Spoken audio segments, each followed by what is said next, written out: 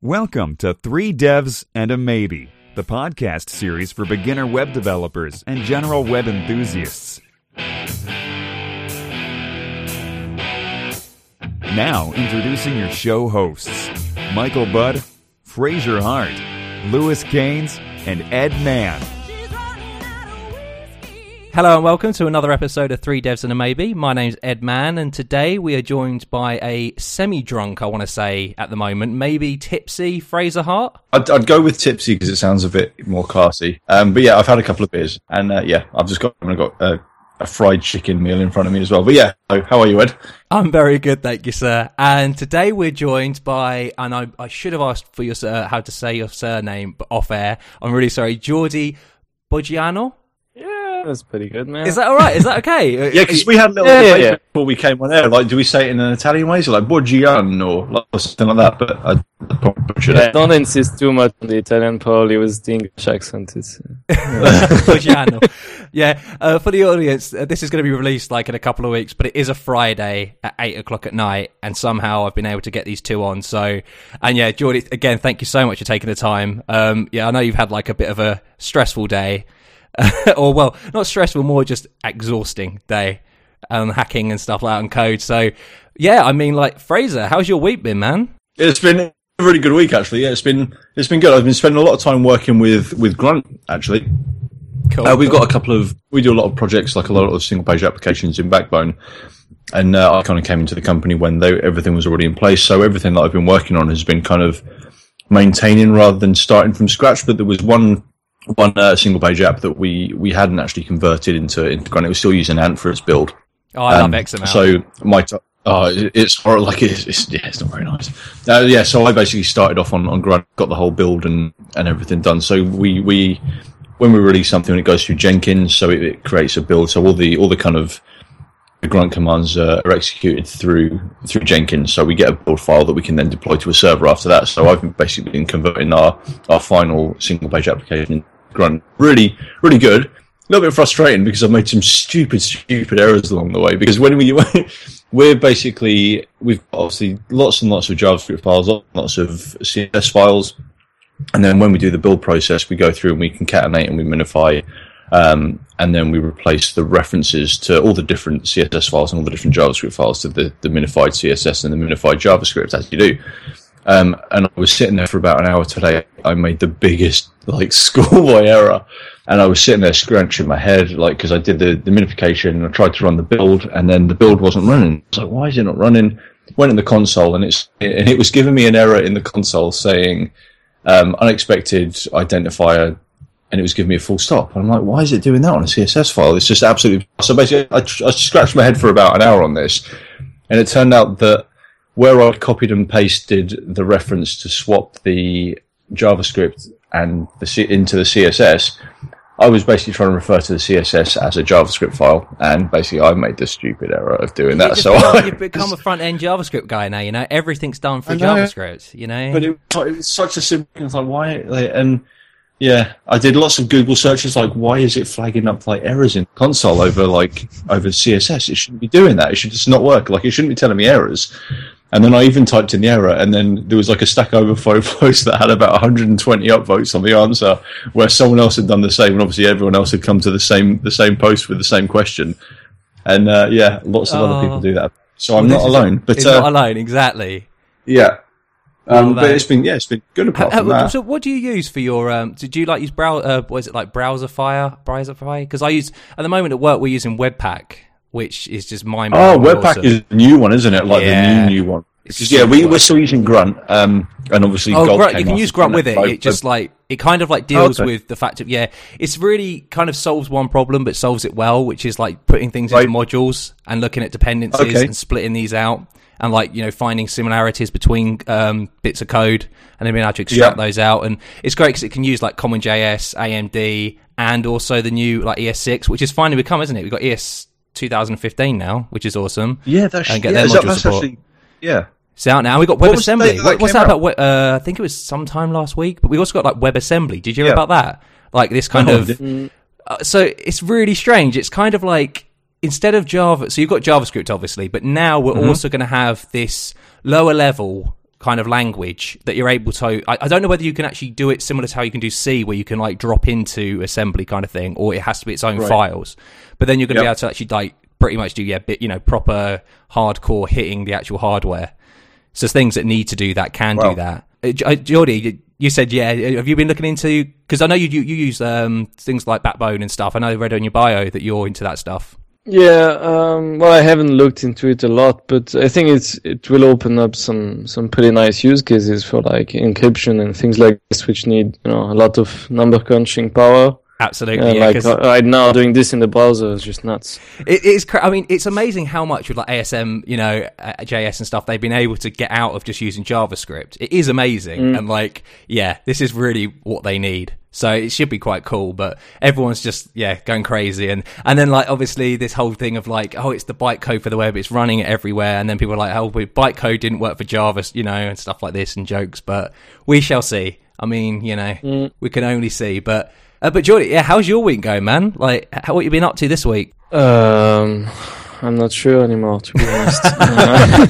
But you were saying earlier before we came on that you were up since 5 or working since 5 or 4. Yeah. I mean, last night I had a long night. I was trying to debug some stuff on a server, and like 1 hour turns into the whole day. Yeah, went down the rabbit hole, and but I mean, I have I don't really have a fixed job, so I end up like working most of the time, but like a mix of open source and then sometimes job and sometimes this. Like it's a bit messy. So do you like that? Do you prefer? Because I mean, I kind of like the 9 to 5-ish sometimes, but then you kind of crave like, oh, it'd be great if I can like work when I can't want to work. I don't know. How do you like? Are you quite? As I suppose you love programming as well, so it's hard. Yeah, I like it, but it's. Sometimes, it's like now if I try to think what I did this week, I actually have no clue. Like I'm just, it's all a big blur because you kind of don't have this clear definition between work and the rest, and like it's.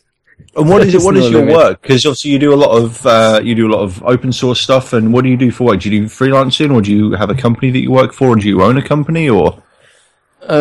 So I like legal company that does freelancing, kind of like contracting stuff. But at the moment I'm mostly working for one project, which is teamup.com, and it's like an online calendar, and I've been doing that for like, I don't know, 6 months now, 7, 8. Are you enjoying it? Are there a lot of hard challenges that you get your teeth into? It's quite fun. Like it's a cool team, it's like small startup feel, so that's quite nice. And like we ported everything to Symfony, and it's looking good. What was it in originally? It was the Zen Framework 1 project, because like it's been started a few years ago and like kind of chugging along slowly, and then they went a bit more like full speed and like decided to invest a bit more in it. Yeah, when I joined, I was like, okay, this is a bit like the whole Zen Framework 1. Like, I guess the Framework 2, you could, it's fine. It's just not what I'm used to, but it's fine. But the 1 is quite aging at this point, so. And where are you based at the moment? Because you're from Belgium originally, is that correct? Yeah. Then I was in Switzerland for like 7 years, and now I'm mostly in London at the moment. Okay. Oh, fantastic. Whereabouts in London? Yeah. Near Hammersmith, but we're gonna move.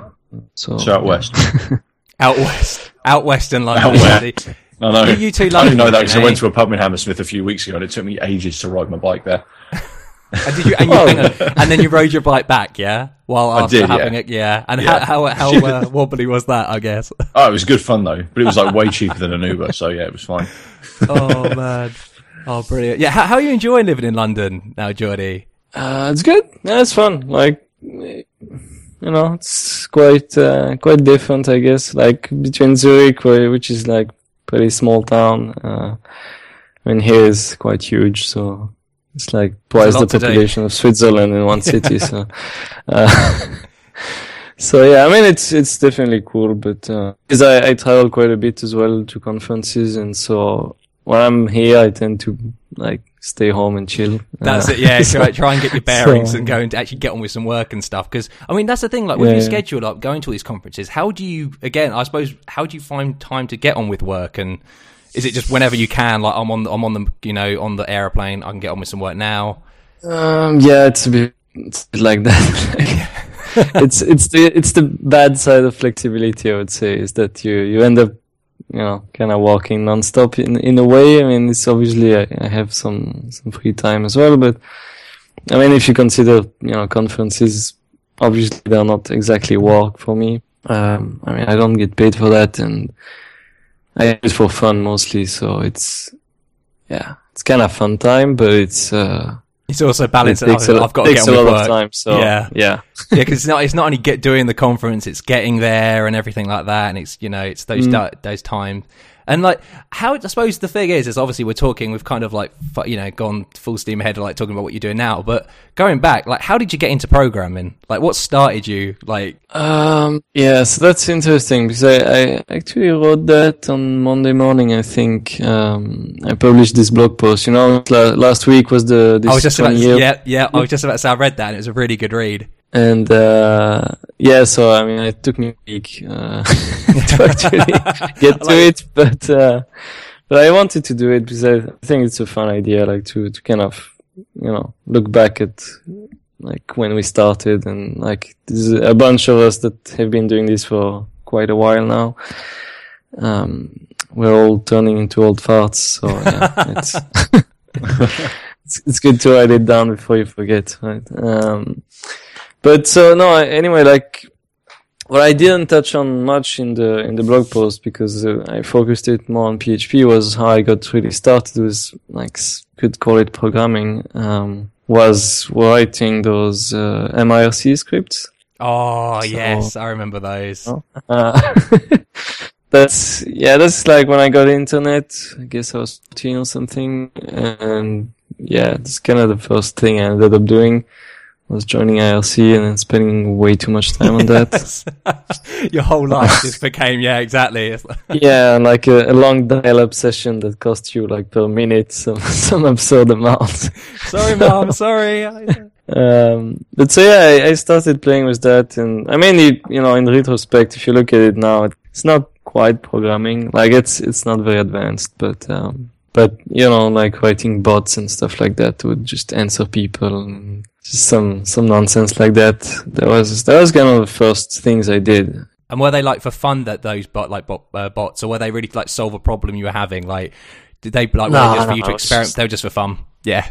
Yeah. It's mostly like, shouting insults at people. That's it. Yeah. I was thinking they're probably, Come on, it's like a bunch of teenagers.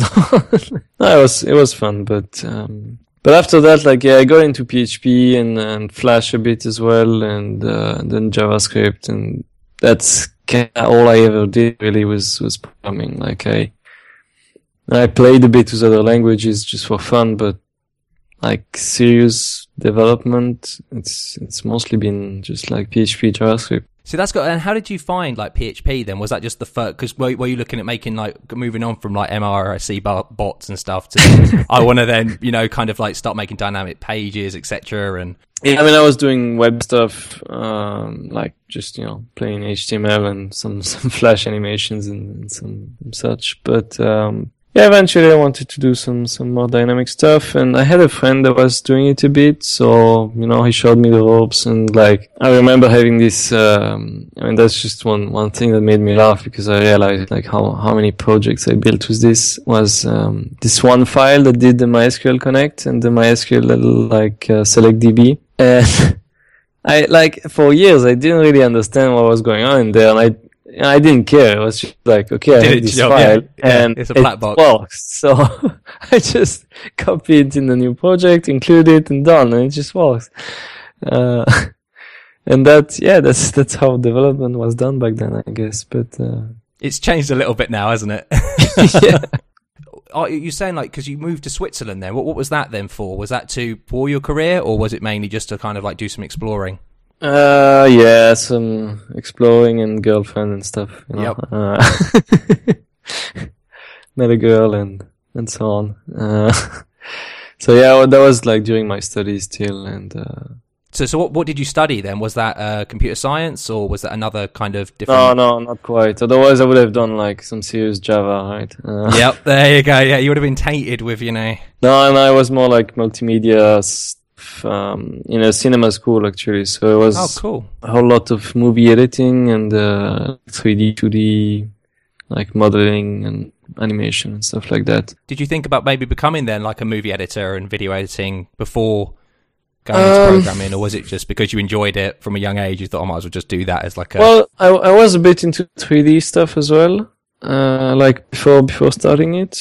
So that was something that interested me, but they did like a mix of this and so web tech, but like, more like Photoshop and like Flash and like a bit of PHP and HTML, but like fairly basic.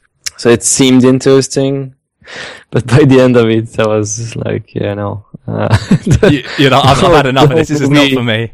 No, I mean, it's fun. I really enjoy it, and I quite regret not having more time for the whole 3D stuff and all of that. It's quite fun, but it's just the industry is fucked, I think. It's, I mean, most of the people I knew still went into it. Like in my class, they mostly went into the whole movie industry, but it's really tough. Like, I was thinking it must be such a hard... You really make it or you don't, and there's a lot more people that don't make it. You're the lucky ones you hear about, and exactly. And it must be tough because, getting that first break. Well, in the directing stuff, it's more like that, but then in the whole like editing and special effects, it's there's more work, but it's very much like centralized in a few places. So you have like in Canada, there's a big hub. London, there's quite a bit as well going on.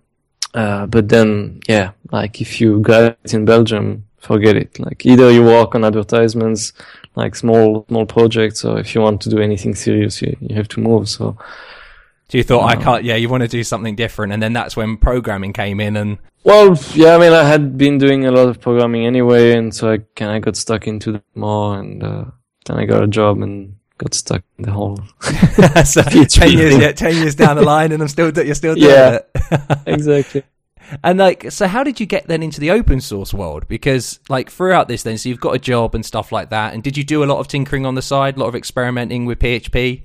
I think PHP has always been quite a bit of open, like, everything pretty much is open source, right? Like the languages, so everything is, Well, the languages and all the libraries, the frameworks, everything. Like you have really a couple of things that might be like proprietary stuff that are like encrypted and stuff, but otherwise you have the sources, and so I guess it's part of the community. So I don't know, like I remember having this one step where I thought like, oh, okay, there's this open source thing. Like it just kind of happened. You kind of just got into it. Do you remember slowly... Because this was obviously probably before GitHub time. Like, yeah. How did you release? Like, what were you releasing on? Like, Subversion, SourceForge, stuff like that, maybe? Or no, I had my own SVN server. I think I was using Assembler as well for a while, and then I never got into SourceForge. I think, or like not much. Yeah, you don't want to get into SourceForge anymore. They've just turned into like the devil. Definitely. It's like, I mean, I don't know what happened there. And then they're like distributing like GIMP with these, with like malware and stuff. Yeah. It's just like, what the frick, man? It's like insane. So everyone's just getting the hell out of there as soon as possible. It's just ridiculous. And then because one of the things you're involved in is Symfony. And Symfony 2. Yeah. So how did you get into, because I'm guessing like, I suppose not throughout the whole kind of like PHP career, but maybe probably a lot of it was web framework based, or was it very much like at the beginning, just index.php pages and an about.php page and, a bunch of includes and... Yeah, no, I guess since I've been doing this like professionally, it's been mostly framework or CMS style stuff. And some of it was, in-house framework, but still, there was something in place and like classes and so on.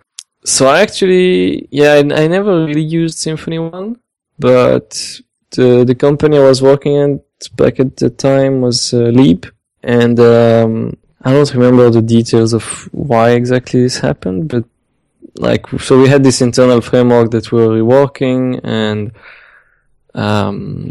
at some point, I think, so Fabien, the lead dev on Symfony, came to Zurich to give a talk. Then they discussed a bit, and he ended up like giving us some of the early stuff he was working on for Symfony 2 that wasn't public at the time,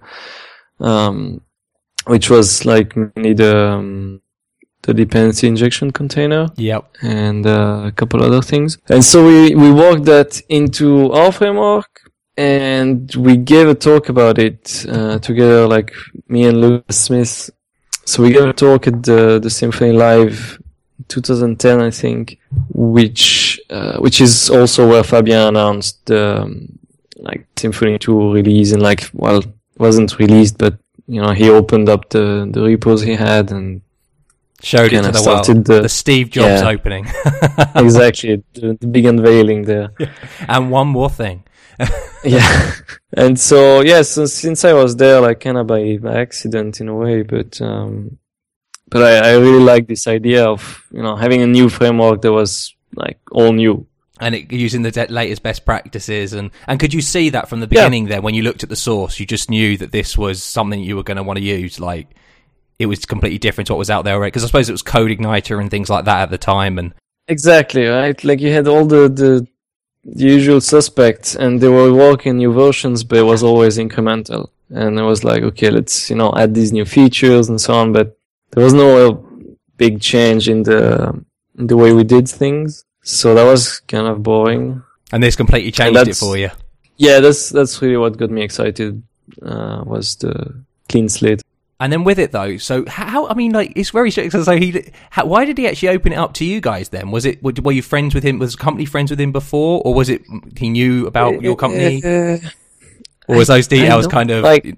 I wasn't there exactly when it happened, so I'm not sure of the details. But was it like a Mission Impossible, like stealing the source code type cool thing? No, Tom Cruise comes down. No, I know he gave a talk internally in the company, and then they discussed, and I'm not sure why, to be honest. I think it was Lucas kind of trying to talk to communities and like slowly change the way we were doing things inside the company, like using less of the in-house framework maybe, and making it more open. Yeah, I don't know. No, that's really cool, man. Because obviously then you got. I mean, was that when you started contributing to the core of Symfony 2? Because on your page, because obviously you had like from first-hand experience. You probably when it was first released, you knew it inside and out, whereas the other people kind of never seen it before. I mean, the whole bundle stuff was new. Like we didn't see that, but at least we were used to the concept of DI, which most people back then were like not in the PHP world. Yep. So yeah, we had been doing that with Lucas for a few months. Like we were refactoring the entire framework. So yeah, we kind of were familiar with some of the stuff. But and what type of things have you contributed to the core? Has it been big functionality, or has it been kind of like kind of the internals? That's a long time ago. Many commits ago. I didn't really work on like one specific thing. It was more like stuff here and there. Obviously, Composer is your big claim to fame. So how did that come about? yeah, that was always totally like, internet famous right there. Yeah. Yeah. So what brought that about, and what was the kind of the motivation behind making Composer, and yeah. So that was also like sort of Symfony related in a way. Because Symfony 2 did come out with Composer by default. Was it? It was initially the release was. It wasn't in 2.0. It came in 2.1. So in 2.0 we still had this deps file, which was like a shell script essentially with a bunch of Git clones. And that was like, that didn't scale very much. It feels like the dark ages now, doesn't it? How crazy is that? Yeah, I mean, it worked until we started having like more and more dependencies and like, things depending on that and this specific version of that and so on. And then like the instructions to install bundles were getting more and more complicated. And like I would say right before, I think the 2.0 was released on June, July, 2011, I think. And we started on Composer a few months before that. So Composer was actually specifically designed as a component for Symfony. Then is that correct, or? Well, so for me it was mostly that. Yeah. And the other guy that started it was like Niels Adam. He was coming more from the PHP-BB side because he's the lead dev on PHP-BB, and they need a plugin installer. I think they still do. So I'm not sure if it panned out very well. I mean, they have a bunch of stuff they worked on since then, and they did lots of progress. But I'm not sure what the status is with the plugins. But anyway, like we had those two communities that needed something, and so instead of working on in a silo on your own, solutions like you had with WordPress plugin installers and whatnot. Yeah, we just worked on that, and like for Symfony at least, it made sense to support everything because it had dependencies on Doctrine and Monologue and Aesthetic and so on. So we needed like generic support for stuff, not just plugins. So yeah, that's how it came to be mostly, I guess. And did you kind of I mean, the initial idea of Composer, was that something that so it was a problem you were trying to solve, but did you kind of spec out on a whiteboard like this is what I want it to do initially, or was it really kind of like just hacking on code at the weekend or during the week and being like, I want to do this kind of thing? Well, so I mean, there were already, it's not like we invented something amazing. It's because I mean it's very similar to like it's solving the problem in the PHP world that you have like npm4 and gems4 exactly. and pip4 and tons of previous art there. So yeah, we took a lot of inspiration from Bundler and npm and kind of looked what do you need to support to make it into a good thing. Then obviously, like, I guess we have some sort of unique features as well by now, but it's... That's kind of it, like, because I suppose it came from humble beginnings, and now it's become so big. And it was, as Fraser was saying, like, that's your claim to fame, which you kind of shrug off and into... Did you think it would become so big, or did you think it was going to solve this problem, and it was just going to stay in the PHP-BB world and the Symfony 2 world? Yeah, I didn't really think of it. I mean, I was mostly interested in like the Symfony aspects, I guess, at first, and then I don't know, it was just a fun project to work on. Well, that's it. It was a hard, fun project to work on, isn't it? That's exactly how it starts. Yeah. I didn't really anticipate or care much actually for what happened, I guess, but the thing is, it's as soon as people started using it, they started nagging other people to add Composer JSONs because that way they could use the libraries, and so it spread quite quickly due to that, just because everyone was kind of an advocate for it. Because I mean, I suppose before that there was obviously Pair. We're going to boo Pair and stuff like that. And were you kind of out to kind of try and replace Pair, or because that's kind of what's happened now, hasn't it? Really, it's kind of the replacement for Pair. I don't know whether you kind of thought that when you were making it. And again, it's because it probably you're thinking a Symfony problem. If you look at packages, there's an interesting thing. Like the first version, I'm not sure if there are actually commits of that or if it was just living on my computer. But you might just do this init commit. That's what, yeah. But like if you check on the Wayback Machine for the first versions of packages that got snapshots.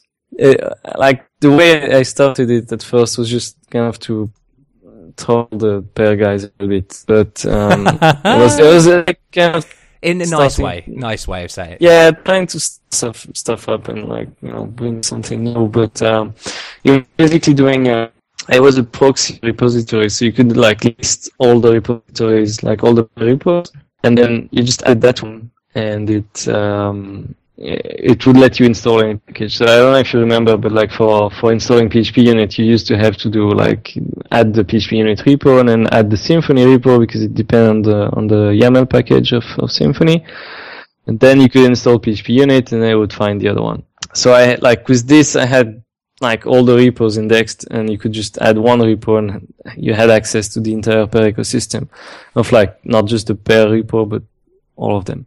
And so, I started playing around with that, and then I figured, okay, I have this thing now, and then we started working on Composer, and I thought, okay, let's just bring it together and drop the pair aspect and like just build a new like central repo for everything, but in an open way. And was that your aim at the whole thing, was to make it open? Like when you were building it, I suppose, were you building it in your day job, I suppose, for your company at the time, and then you were just like, I'm going to open it? No, that's actually when I started on that was just when I quit my job, and so I had a lot of free time. A lot of time, yeah. You find out how much time you actually have, don't you? Yeah.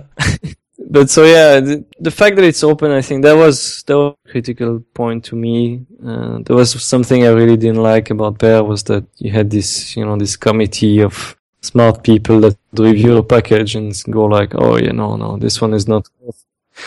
And I mean, obviously it's a good thing, but I think now we have the same effect with like the league or some like Aura, or you have like those communities sort of self-organized, and you have like brand names. That's exactly it. Yeah, like the packages, you have the fact of how many installs has it had, how popular is it, and stuff. So yeah, it's self-rating, self-ranking, and self kind of supported. Yeah, so I think that worked out fairly well. Like it's a bit of a mess if you compare it to Pair. Obviously, it's less organized. Like you don't have just one of every type of library. So it's a bit overwhelming sometimes. Just look at NPM though. I mean, that's the that's the thing. And was that the idea with packages, was to kind of look what the others have done and bring it to the PHP world? Because I suppose you're saying you did a lot of JavaScript as well. Like, were you playing around a lot with Node at the time and NPM? No, I wasn't doing Node a lot. Well, I never did Node a lot. I did like a lot of JavaScript, but not Node very much. More like front-end stuff. But yeah, I looked at Node, at NPM rather, just because it was new and it was JSON, and that made sense, to me at least. Some people are still not happy about that, but... So what do people actually want then? Are they're looking for XML or YAML, or...? Mostly YAML, I guess, but it's... I think JSON's... Yeah, I think YAML's far harder to and confusing, and it's like Python with significant white space, and... that gets a pain in the ass. That's the thing. Like, there are problems to everything, and like today I would probably do it with Toml. I don't know if you've seen Toml. Tamil? No, what's that? Toml, like Toml. It's from Tom. What's his name? I forgot his name. Tom Preston Weiner, the guy from GitHub. Yeah. And it's like INI, but yeah, it does look very similar to INI. More features. It's like the same simple syntax, but a bit more features so that you can actually express more things, like arrays and stuff. But then there's no nonsense, like, if you look at XML or YAML, you have, like, the specs are extremely complex. There are many things that people don't even know about in there.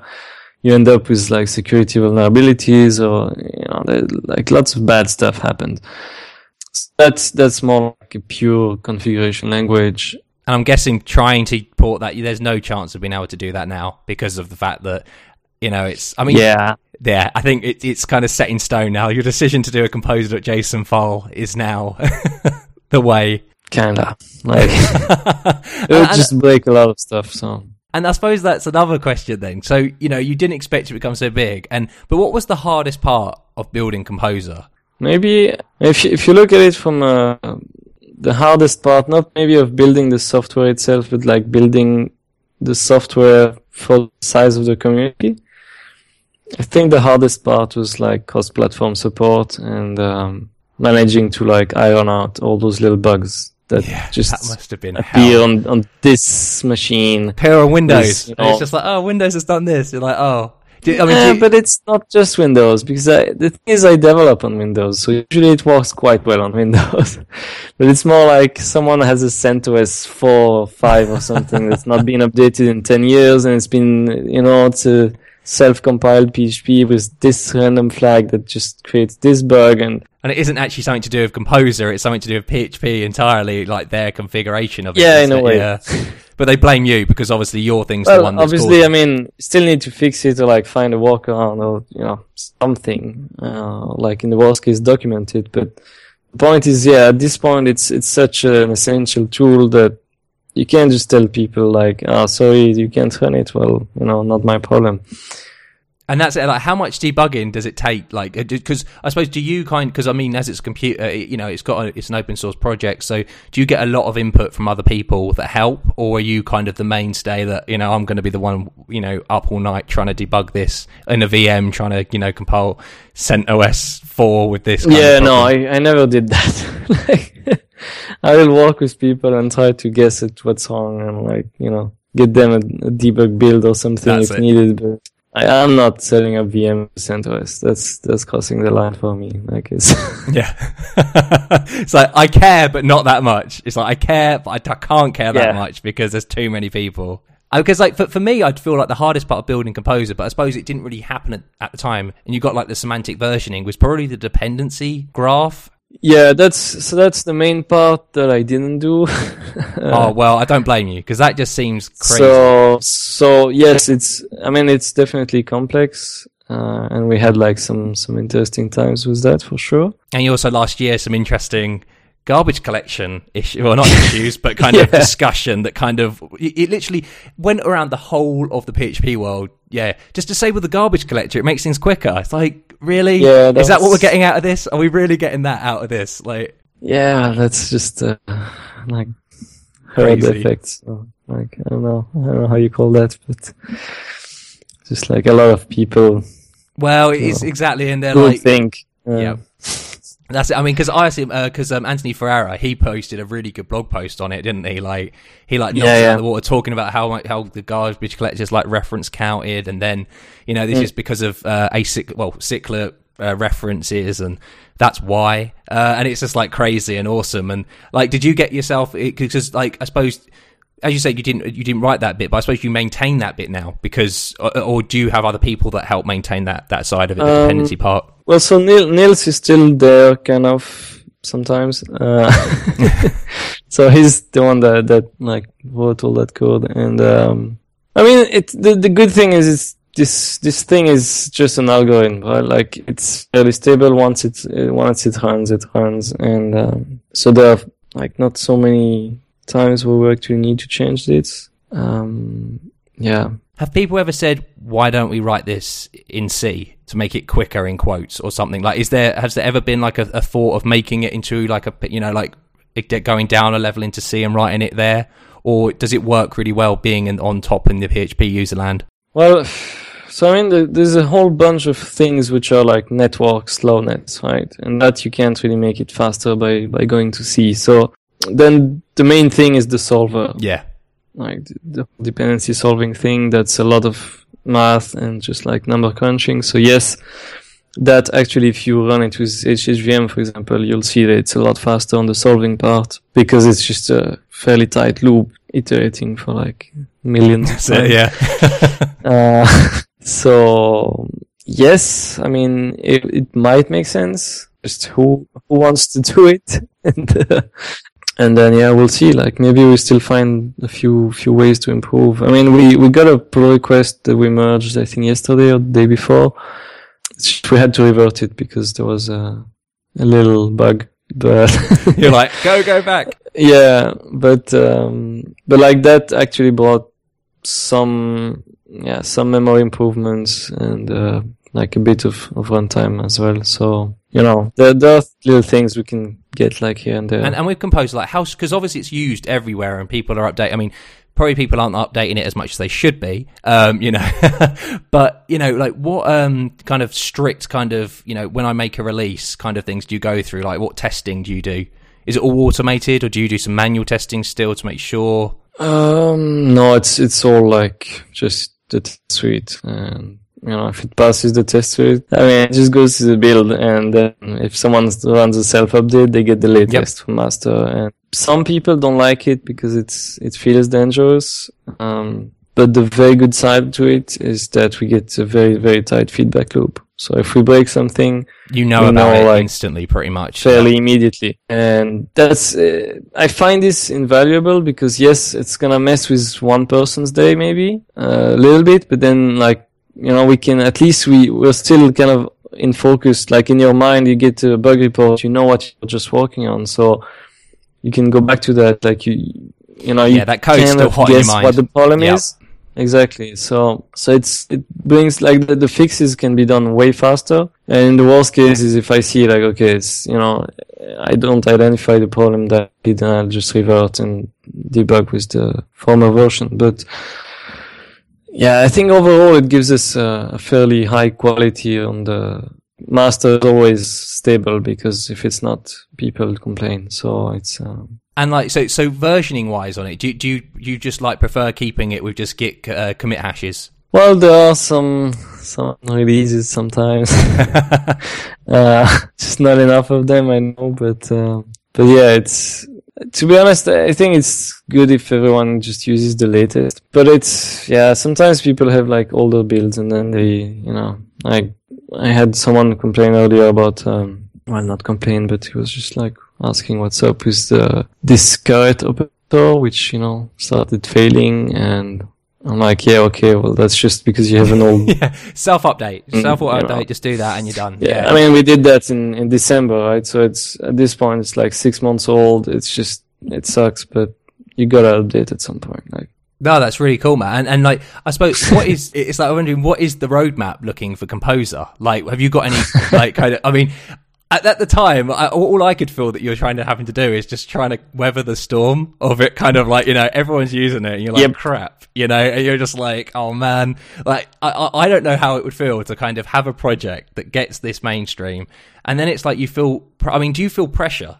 Because I would, I guess, like. Yeah, no, there's for sure tons of, I mean, it depends on the people, I guess, but for me, yeah, there's a lot of pressure just of like feeling responsible for the project, because you put it out there, and when it breaks for people, it's, it fucks with their day.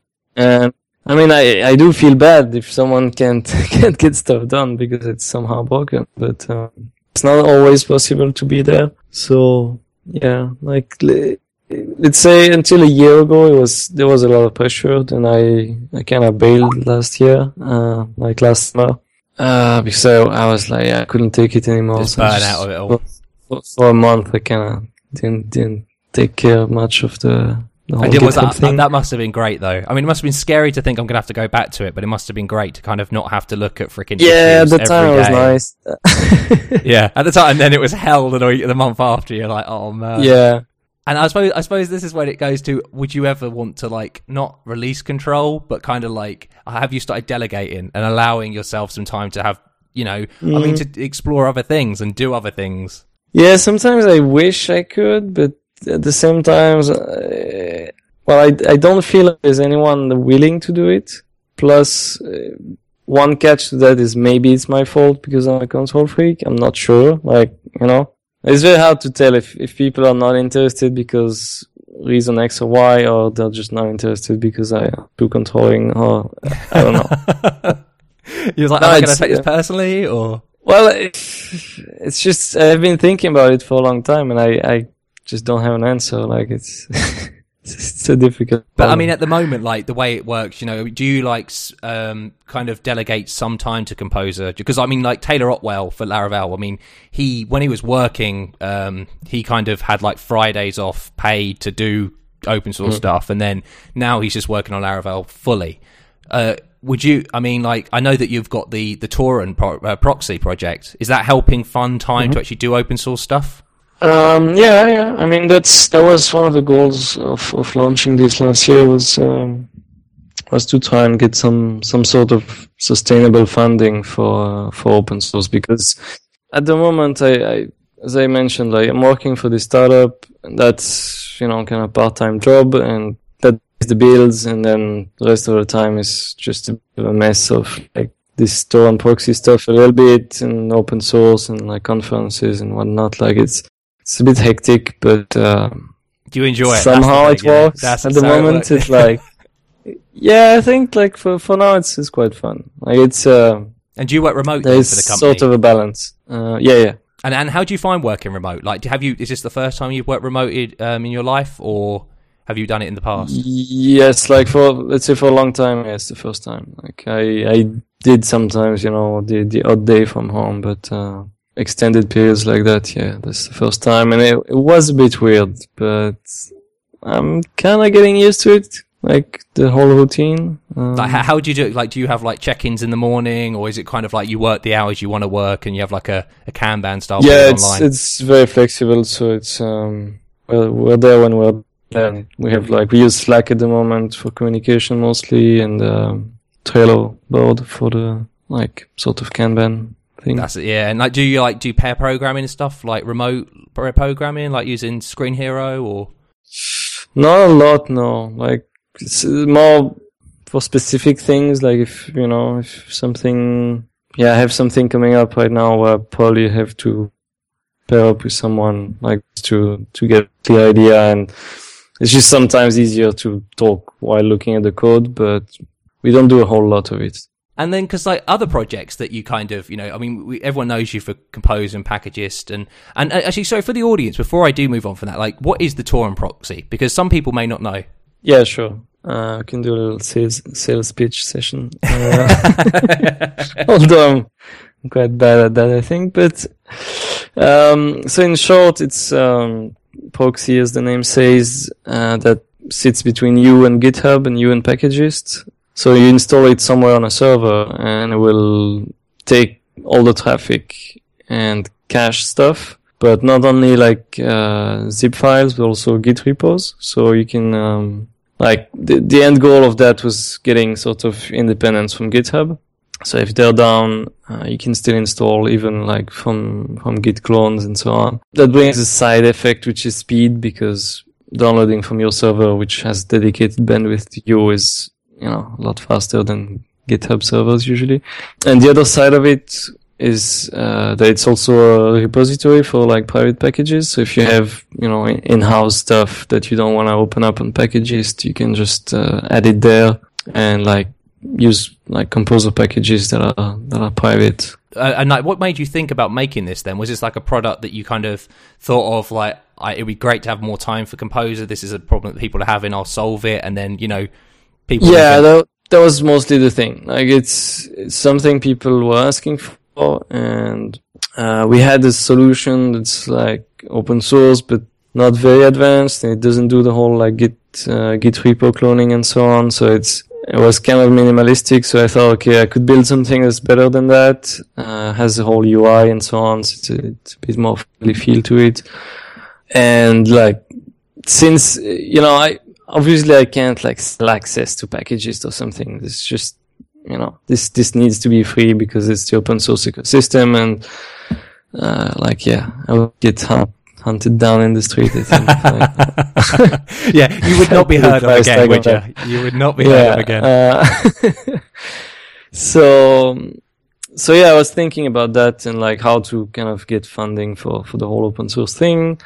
Because donations typically don't work very well, or at least like not in a very sustainable way. Yeah, because how have you found it? Like, have big companies helped, like come and said, look, we use this, come like do a talk for us and we'll pay you obviously to do the talks, like, come in and help teach stuff? Or not really. So it's been like 4 years now we worked on this. I had one gig that was actual like Composer related consulting. So yeah, it's not quite the typical thing. So it's not possible to live off that, or like of support and training, and there's just it's in a way it's too simple a tool to justify this, I think. Well, I think you've made it too simple, haven't you? That's the problem. Yeah, like, this is the problem. You should have added like some crazy stuff. Maybe that's some crazy math puzzles. Anytime you want to pull in a package like solve this math puzzle. Yeah. But so yeah, like down the line, I ended up like figuring, okay, like building this Torrent proxy, it gives me a way to bring like hopefully added value to businesses, and so businesses have money and they're usually ready to pay for stuff that bring them value. So well, they should be as well because they get it for free. Like, yeah. I mean, that's the thing. No, but I mean, like the whole Torrent proxy, they Yeah, oh no, I mean, yeah, like, you pay for the Composer for free, and then, free, that's it, and I mean, because that's the thing, because Packagist is heavily dependent on, like, GitHub and things like this, and if they do go down, this is helping solve the problem of, you see, like, if GitHub goes down, everyone's complaining, like, oh no, I can't, Composer install, I can't do my build because I can't pull down the dependencies. This solves it for you. Yeah. I mean, that's just great. Another project that you've worked on is Monologue. And it was interesting because in your 20 years, and 9 days blog post, you speak about that you made Monolog because of having to clone down the whole Zen framework just to get a couple of classes. And, like that's another project that's just kind of become, standardized as like, oh yeah, this is what you use. You've got Composer for your dependency management, you use Monolog for your login now. Again, was that something you thought was going to happen, or did it just happen because it was with Symfony? I guess it like being integrated in Symfony helped a lot. And then with the whole PSR3, it standardized it even a bit more. And so other frameworks sort of integrated it as a PSR3 thing, not directly as Monolog. And it's another project that's become, I mean, do you find that you have more kind of, you have to spend more time on Composer than you do Monolog? Yeah, sure. I mean, it's Monolog down the line, it's very simple, It's like there's a couple of classes with real logic, and then the rest is just a bunch of adapters to send the data to this or that. So it's very little maintenance. And I suppose, I'd say, what do you get up to any, different languages and programming language in your own time, but kind of, I guess, your own time, lack of, if you ever have it, it's probably away from the computer, but it's mainly probably with Packages, Composer, and Monolog, because, I think it was last week, actually, you released the new design of Packages, and it looks awesome. I love it, man, really good design. And, how did that go? Was that, kind of an easy transition, or did that take quite a while for you to kind of get ready, get set up, and actually ship? So that was... I think 2 years ago, and I'm a bit ashamed of that. But well, sometimes projects take time, Yeah, no, it's 2 years ago, someone sent a pull request with initial redesign.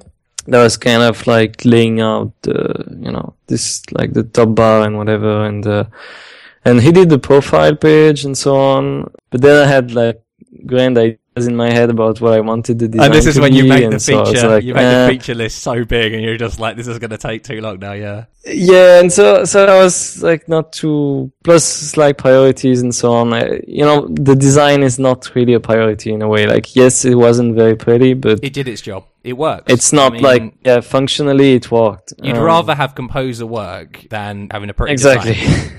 So yeah, it took me a while to get to it, but 2 weeks ago or 3 weeks ago, I finally, I don't know why exactly, but I was bored on a Sunday, and I decided to take a look. And so yeah, I took a look at it, and I mean, then at that point I realized it was actually not quite finished. The whole package page there was no CSS at all, so, maybe a few days of, smashing things together, and my girlfriend helped quite a lot as well because she's into design school and so on. So she has a good eye for pixels that are not aligned and stuff. So my last question again. Thank you so much for coming on, man. I know it's 9:00 on a Friday night, and we're talking on a podcast. What feature would you most like to see in PHP? Excluding the stuff that's actually already in 7. What would you like to see? What's the pressing thing for you? So yeah, I mean, there's a lot of good stuff in 7. I'm really happy with that. But pushing onwards from that, what I would like is maybe a bit more of the typing stuff.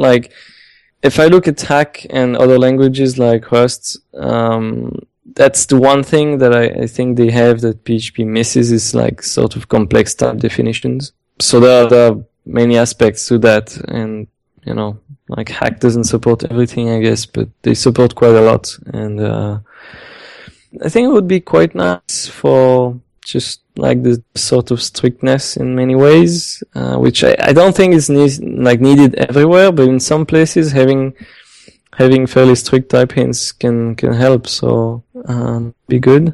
Apart from that, I don't know. I've been using it for so long. I'm kind of happy with it. Thank you so much, Jordi, for coming on, man. It's been really, really cool having you on and talking to you about no this worries. stuff. It was fun. And I mean, it'd be great to have you on again sometime if ever you want to come on. And we love you all. We love you all. Yes, indeed. Bye. You've been listening to 3 Devs and a Maybe. You can contact us at contact@3devsandamaybe.com or follow us on Twitter at 3 Devs and a Maybe.